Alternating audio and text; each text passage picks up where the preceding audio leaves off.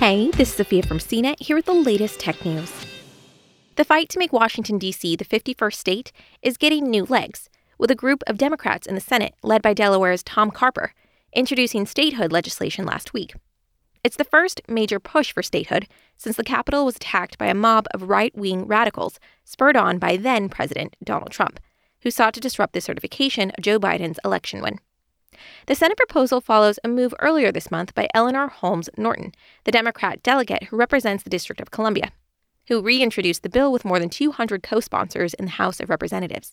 On Wednesday, Carper unveiled the companion bill in the Senate with 38 co-sponsors, including Senate Majority Leader Chuck Schumer of New York. Biden said during the campaign that he'd support statehood for Washington. The latest push for legislation comes 7 months after the bill passed the House of Representatives for the first time. What's at stake could be the balance of power in the U.S. Senate. Since Washington is overwhelmingly a Democratic city, statehood would almost certainly guarantee 2 more Democratic senators, and that could help Democrats regain control of the Senate. With that control, the party could be in a better position to set the agenda on a number of items, including big tech issues such as new net neutrality laws and reforms to Section 230 of the Communications Decency Act. Statehood for Washington, D.C. still faces a number of hurdles, including strong opposition from Republicans. Here's a look at what statehood for Washington would mean and how it might happen. Washington, D.C. isn't a state, it's a district. D.C. stands for District of Columbia. Its creation comes directly from the U.S. Constitution, which provides that the district, not exceeding 10 miles square, would become the seat of the government of the United States. Congress established the federal district in 1790 to serve as the nation's capital, from land belonging to the states of Maryland and Virginia. The Constitution dictates that the federal district be under the jurisdiction of the U.S. Congress. The District of Columbia doesn't have a governor or state legislator. Instead, it has a mayor and a D.C. council, which functions like a city council. The government of Washington can establish legal codes which function like state laws and regulations. These laws cover everything from liquor and gun control to unemployment compensation to food and drug inspection. Washington operates its own police force and public school system. It also has its own separate court system, including an attorney general. But through something called Home Rule, which allows Congress to invalidate any law passed by the D.C. Council, Congress still retains the power of veto over city decisions. Washington sends what's called a non-voting delegate to the House of Representatives. Eleanor Holmes Norton has served in this position since 1991. The position lets Norton serve on House committees and speak on the House floor. She may sponsor legislation, but she's not able to vote. Washington has no representation in the Senate. This means district residents who pay some of the highest rates of federal tax have no say in federally appointed positions, such as the president's cabinet or those serving as U.S. ambassadors to foreign countries. It also means Washington residents have no voice in the confirmation of judges to the federal bench or in the confirmation process for justices to the U.S. Supreme Court.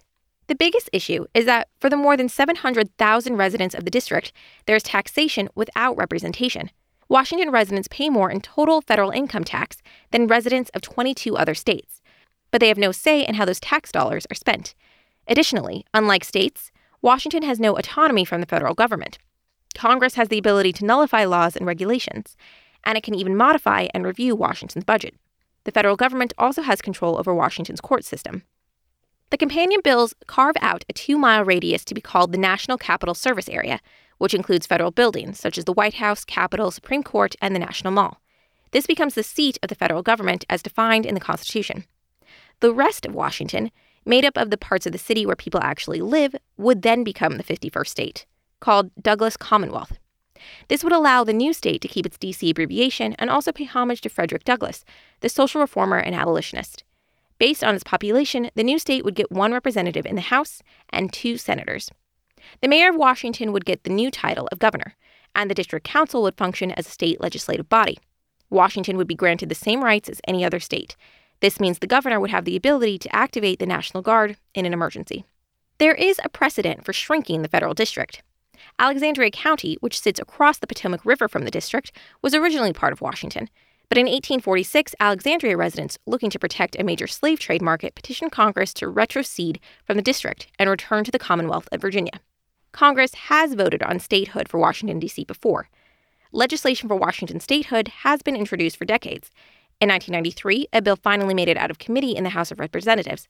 It went to the House floor for a vote, but it was defeated in a 277 to 153 count. Legislation was also introduced in 2020. and passed the Democrat-dominated House by a vote of 232 to 180. It was the first time that a chamber of Congress had passed such legislation. But the bill stalled in the Republican-controlled Senate, where then-Majority Leader Mitch McConnell refused to bring it for a vote. The Senate has never voted on a Washington statehood bill. So where do things stand now? Holmes reintroduced Washington statehood bill earlier this month, and Senator Tom Carper, a Democrat from Delaware, introduced it in the Senate. One big thing that's changed between 1993 and now is that most Democrats, including Biden, are in favor of Washington, D.C. becoming the 51st state. This means that the legislation is likely to pass the House again this year. But it will face an uphill battle in the Senate, where Republicans still control 50 votes. Even though Democrats can get a simple majority with Vice President Kamala Harris, who supports statehood for Washington, offering a tie-breaking vote, this bill would need a 60-vote majority to overcome an expected Republican filibuster. Some strict constitutional scholars argue that Washington statehood goes against the intent of the Founding Fathers, who wouldn't have advocated for a small federal district surrounded by a tiny state. There are also questions about how to deal with the 23rd Amendment, which gives Washington its 3 electoral college votes. Republicans say the only path toward statehood should come through a constitutional amendment, which would require ratification from the states. Some people argue that Washington, D.C. is too small to be a state. That's in spite of the fact that it's more populous than states such as Wyoming and Vermont, and just barely has fewer residents than Alaska. Some Republicans have pushed for Washington to become a part of Virginia or Maryland, but those proposals haven't gone anywhere. For more of the latest tech news, visit cnet.com.